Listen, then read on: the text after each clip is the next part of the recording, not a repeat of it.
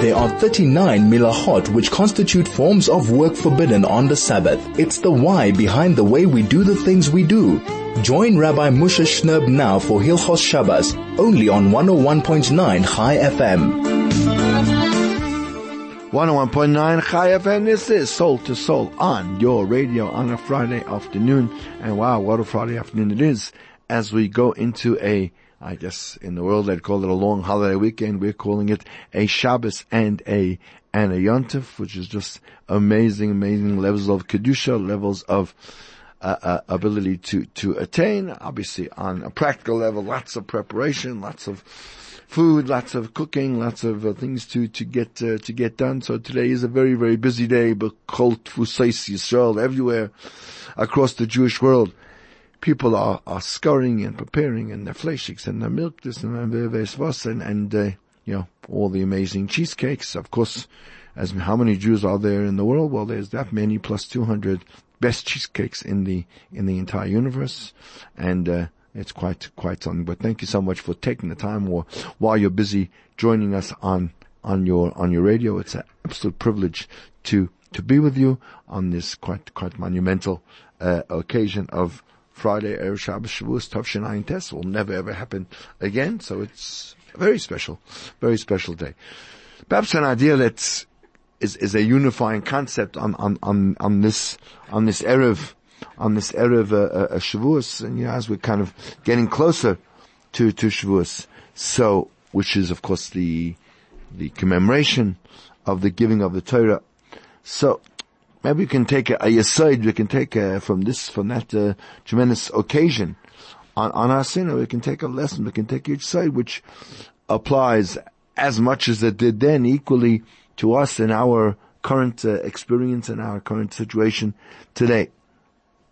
One of the obviously lessons we learn from the Maimon HaSinai, from the events of HaSinai, are the words that the Jewish nation said when HaKadosh Baruch Hu offered them the Torah, and to indicate their acceptance of the Torah, they said, Na'aseh v'nishma, we will do and we will listen. So, in its simple meaning, Chazal tell us that they see in this phrase that there is this concept of hikdimu na'aseh l'nishma, that they first said, we will do, and then they committed themselves to keeping the entirety of the Torah, even prior to hearing the details of what that commitment actually was about. But perhaps we can go a little further, and we can drive an additional concept, an additional sort of ruchni level, a ruchni achievement that the Yidden achieved here, and it's based on Ramei Chodesh writes in his sefer that when the Yidden accepted the Torah, so they said Na'aseh, they said we will do, and Nishma, and we will listen, as opposed to saying in the singular, I will do, each Jew saying I will do and I will listen. And he says from here we learn that this an additional very fundamental principle, that in our receiving the Torah, what's paramount is the power of the community. It's a power necessary for us to, on any level, be able to completely accept HaKadosh Baruch Hu's mitzvahs. Because when the Yidden received the Torah at Har Sinai, so they indicated their preparedness to accept the Torah with this plural language, we, to include in their action the community, as we say, the Rabbim, so to speak, the power that the Rabbim is such an essential aspect of the nature of Kabbalah Torah, because there's so much of Yiddishkeit that is dependent on the community in order to merit a complete acceptance of the Torah and Adrabah, to successfully fulfill a great amount of the mitzvahs of the Torah, and to ensure its status as a permanent kind of fixed aspect of Jewish light. We have to be part of the community, and that goes vis-a-vis the individual and the power of the Rabbim. They're two different. You can have a Yachid doing something in a Daime. Rabbim Sha'asim, you cannot compare a community that's doing something to an individual that's doing so. David HaMelech mentions this idea when he davens in Tehillim Nun Hey. He says, Poda v'sholom nafshi, Hashem redeemed my soul in peace, mikrovli, from all those that were doing battle against me. Why? Because there were many people together with me. In other words, in thanking HaKadosh Baruch Hu for having been redeemed in peace from all of his numerous enemies, that they Baruch Hashem no longer fight against him. So David feels that he has to mention the underlying power. What was that power? Because there were many people with me. The power of the tzibur. To be a part of the killer of the community offers one the elevated, the kind of pristine a spiritual level.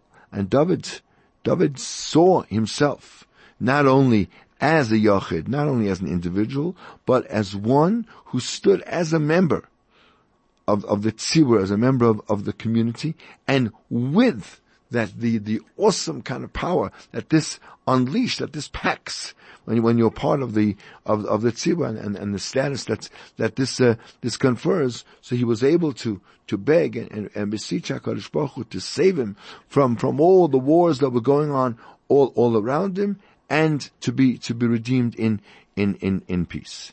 Rav Chaim Shmulevitz uses this idea we are discussing to explain the depth of the Avera of Aaron's children, Nadav and Avihu, where the Torah tells us that Bnei Aaron, Nadav and Avihu, Vayichu ish machtasa, they took their fire pans, and they put fire on them, and they placed ketores, Vayakriv lefnei Hashem, they brought before Hashem Eish Zara, this call it an alien fire, Asher loy tzivoisam, which he had not commanded them. So he says, besides the sin of offering the ketores which Hashem had never commanded them, this alien fire, which the Torah mentions. So Chaim notes an additional flaw, an additional chesaron in Nadav and Avihu's behavior, which is hinted at in the pasuk.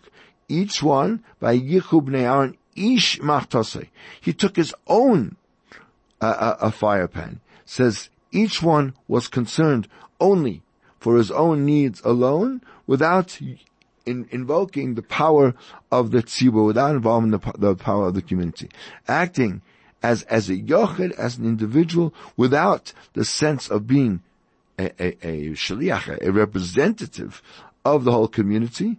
So you can then, chas v'shalom, when a person is just acting on his own and doing his own thing without being connected to anybody else. So you then have the power to, unfortunately, to make huge mistakes. And that's what the Torah calls this Eish Zara, this foreign fire. And specifically, the Avodas Hashem of bringing a korban, or bringing a ketores in the Beis Hamikdash. So by definition, that's not something that can be brought by Yachid. The person who's bringing the korban has to stand as a member of the Kehillah. And a Kohen should see himself as a Yachid whose whole role is as representing the whole Kehillah, who needs the koyach hatzibur, the power of the community to do his avodah. So, and therefore it's incumbent upon each and every person to include the power of the tzibur in his own avodah. And Rav Chaim Shmulevitz analyzes it so correctly, and we see from this the very profound value of being a part of the Kehillah, and particularly and when it comes to Kabbalah Satorah and any kind of Avodas Hashem, when you're part of the tzibur, such a power can accompany a person's throughout everything he's doing, throughout all his activities, in whatever mission, whatever aspect of his mission of life he is fulfilling. It's all there. Rav Wolbe relates that once a small a group of young yeshiva bachrim, so they came and they had a chabura with I think it was Rav Yerucham Levovitz, who's mashgiach of the mir yeshiva, and they had finished their chabura, and it was time to daven ma'ariv. So it happened that the mashgiach wasn't so well. He had a bit of a chill, and it was clear that for health reasons it would be best for him to remain at home and not go with the yeshiva, not go with the talmidim to the yeshiva for ma'ariv. But nevertheless, when they finished their the chabura, so mashgiach turned to the boys and asked them, what do you think? Should I go to the yeshiva for ma'ariv even though I have a bit of a cold or not? So Rav Wolbe explains that it was so clear that due to his illness, it was best for at that time he was quite elderly. It was best for the Rav not to go to the yeshiva to daven. Yet Rav Yerucham's entire kavan, his whole intent in asking the boys the question was to teach them this concept that one doesn't do things by himself. Even the mashgiach needed to ask the advice of someone else to include in his decision making the power of the Rav and the power of the group. When a person makes any kind of decisions and acts based on what is best for the community and uses the power of the community, it adds tremendous yatir shmai, it adds tremendous energy to those decisions and actions, and it definitely augurs well for one's success.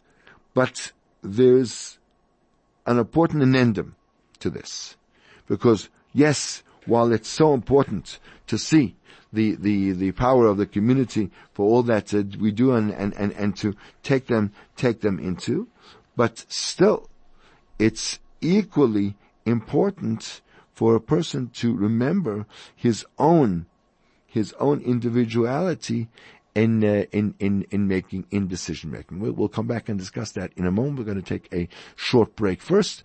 This is 101.9 Chai FM on Soul to Soul, the greatest Jewish radio station in all of Africa. There are 39 milachot which constitute forms of work forbidden on the Sabbath. It's the why behind the way we do the things we do. Join Rabbi Moshe Shnerb now for Hilchos Shabbos, only on 101.9 Chai FM. 101.9 Chai FM, this is Soul to Soul on your radio on Friday afternoon. Thank you so much for being part of us.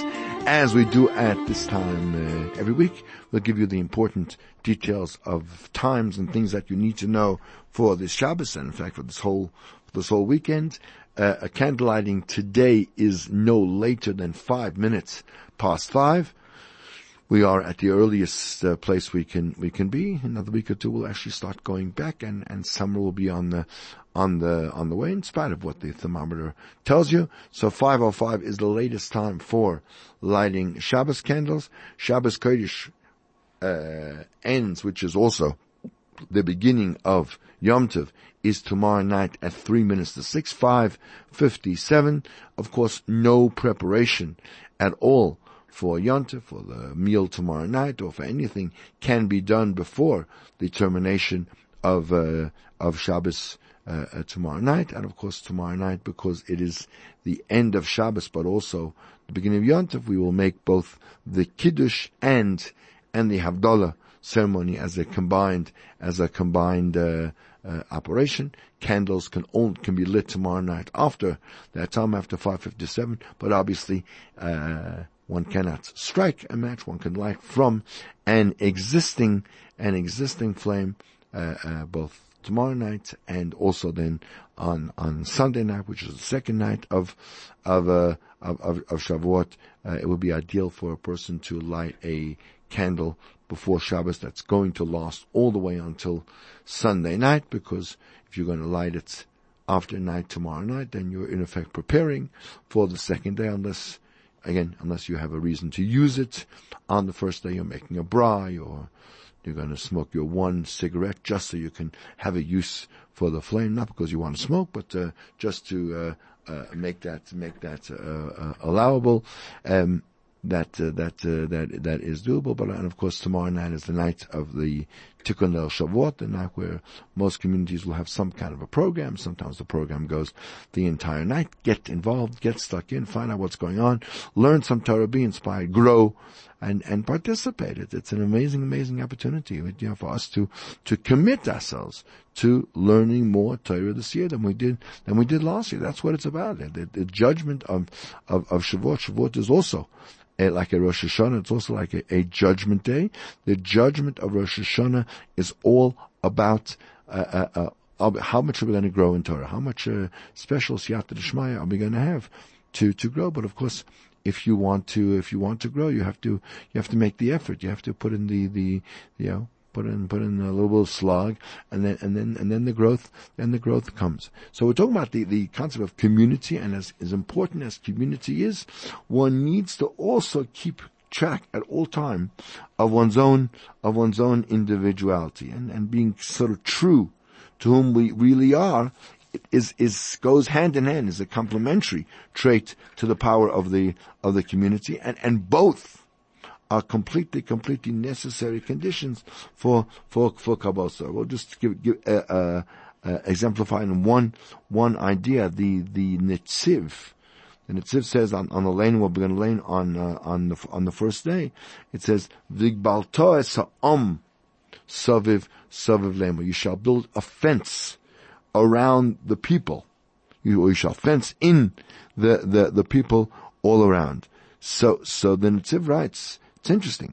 It doesn't say, and you should fence the mountain, which of course is what it says earlier in a mention in the Torah, but this is a separate requirement, because it's teaching us, the Netziv says, it's referring to identify a person's own individual boundaries that's relevant to every single member of the tzibur as they stood around the mountain. Aaron's at the head, followed by the Zakenim. But every single person has to know what he's capable of, and what are the tests, what are the difficulties, what are the challenges, and where does he have to build fences around himself. We don't like to be told what to do, what not to do, but having those borders, having those fences, and knowing what we can and shouldn't be doing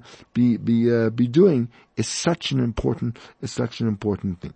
So the Netziv is saying that when we say fence the people, it means to put into play the intrinsic kind of boundaries of every individual as they stood before HaKadosh Baruch Hu, awaiting the Aseret Hadibros. And this was a positive act, a designation of each person's uniqueness. That's not a negative. It's not a apartheid. It's not a segregation, right? That you have to stop them from going in. No.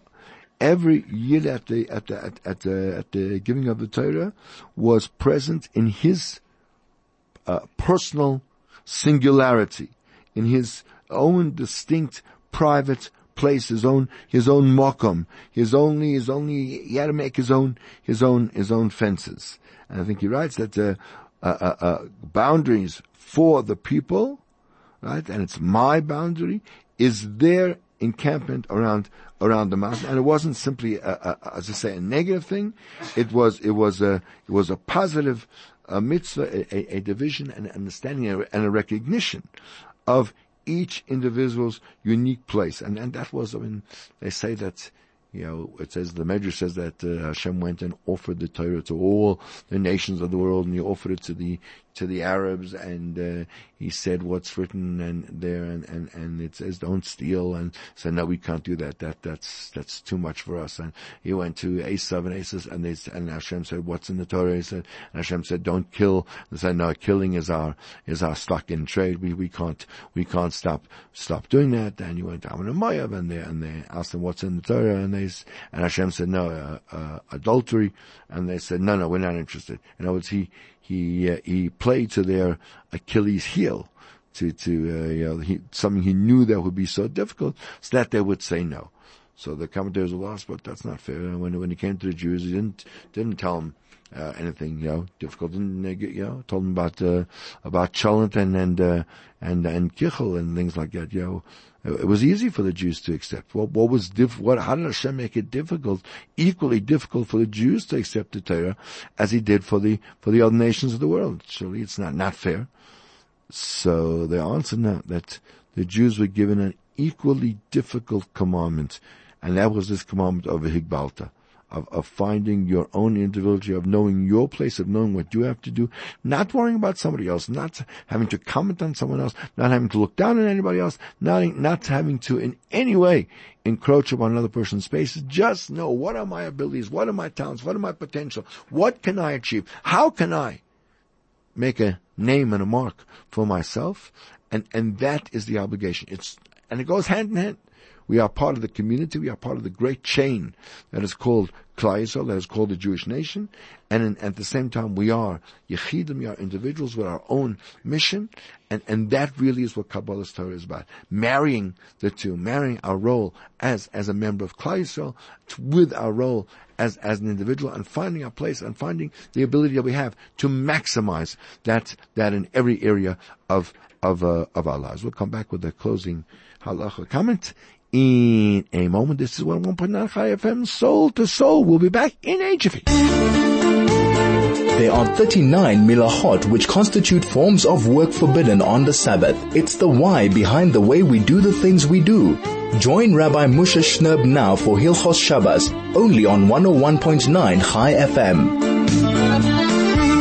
101.9 Chai FM. We're back on the radio for the last few minutes. Let's do a little bit of Hilchos Shabbos. Can't do a halacha show without any halacha. So we're up to the point where we're talking about how one makes an eruv techumen, how you set it up, and the bracha that one makes. So the halacha says that if one wants to set up, we said there were two ways of setting up a eruv techumen, one by being there, and the other by placing food in at that point 2,000 amos from the end of your city. So if one wants to set up the eruv by putting food there, so you need to put food that is sufficient for two meals. And the halacha says if you're putting bread there, so it needs to be the volume of 6 eggs of bread. Let's say approximately somewhere between 200 and 300 grams of bread. Right? It's about and some say actually it's 8 eggs. And if you want to not put bread, but you want to put some other kind of meal food there, fish or meat or something like that, so then it's enough to put the amount of food that you would eat together with bread, and obviously again how much you would need there for 6 eggs. Again, still has to have the volume of 6 eggs. What you would have at a meal on Shabbos. And if you want to make one eruv for more than one person, there are a whole bunch of you that are going to go beyond the Erev. So you want to make one Erev for all. So again, you need to place enough food there that there should be the 6 or 8 beitzim volume of food sufficient for each person in the group to have two seders. So if you have a large group and you'd like to somehow economize and save on the size of the Erev, so you could what you could do is you could take some olive oil, maybe some kind of a spread or something that which is with a rather small amount. With one bottle of peanut butter you can butter a lot of sandwiches, or you could take vinegar again, just about 75 mils or revius of vinegar, and that would be, which is enough to, again, you don't have to have the whole meal, you just have to have enough vinegar, which would be enough for dipping for two sudas. If you were having vegetables, that would be a sufficient dip, and that's what Mishnah Berurah says. Or even with drinks, you can make an Erev using drinks. And again, the shear would be, you need approximately 150 mil for each person, which is again the amount of approximately two reviuses. The only things you cannot use for an Erev are water and salt, because those aren't called foods. They don't sustain at all. The food that you use, it has to belong to whoever it is that's making the Erev. The food has to be his. That because it's through the putting of that food in that particular place, that's what fixes his location. That's what fixes his domestic address at that place. And when one person is making an Erev on behalf of many people, so whoever it is that owns the foods, so he would have to then allow them to acquire a portion in the food and be part owners of the field, so they can be partners in it, and the Erev can cover for all of them. And in order to mizaka to them, so that he has to give the food to a third person, and the third person lifts up the food, and he has in mind to acquire it on behalf of all those who want to be part of the Erev, and all those who need the Erev, and it should work for all of them. What happens if you put food down for an Erev and then it gets eaten before Shabbos starts, before even Ben Hashmoshes? So then it's already gone. So the halacha is that then the Erev is negated when Shabbos started. If there's no food there, if there's no Erev present at that time, then there is no Erev at all. But if when Shabbos started, the Erev was there, then once Shabbos comes, then you'd even be allowed to eat it. Why? Because once by putting the food there, you fixed your place. That when Shabbos started, when Ben Hashmoshes of Friday night came, your food was in that place. So it then, since it was mutter when Ben Hashmoshes started, it remains permitted for the entire Shabbos. If one places the food for the Erev in a place where the halacha says you actually can't access that food on Shabbos. For instance, it's underneath an avalanche of stones, and you have to take all the stones away on Shabbos, which you cannot do. Then it's not an Erev, because an Erev needs to be something that's accessible, that can be eaten. And of course, when you say that, when you put the Erev down, you make you make a bracha, and the bracha is Asher Kirishon Mitzvah, V'tzivanu al Mitzvahs Erev, and then you say the nusach that with this Erev we should be able to go from place to place, 2,000 amas in every direction.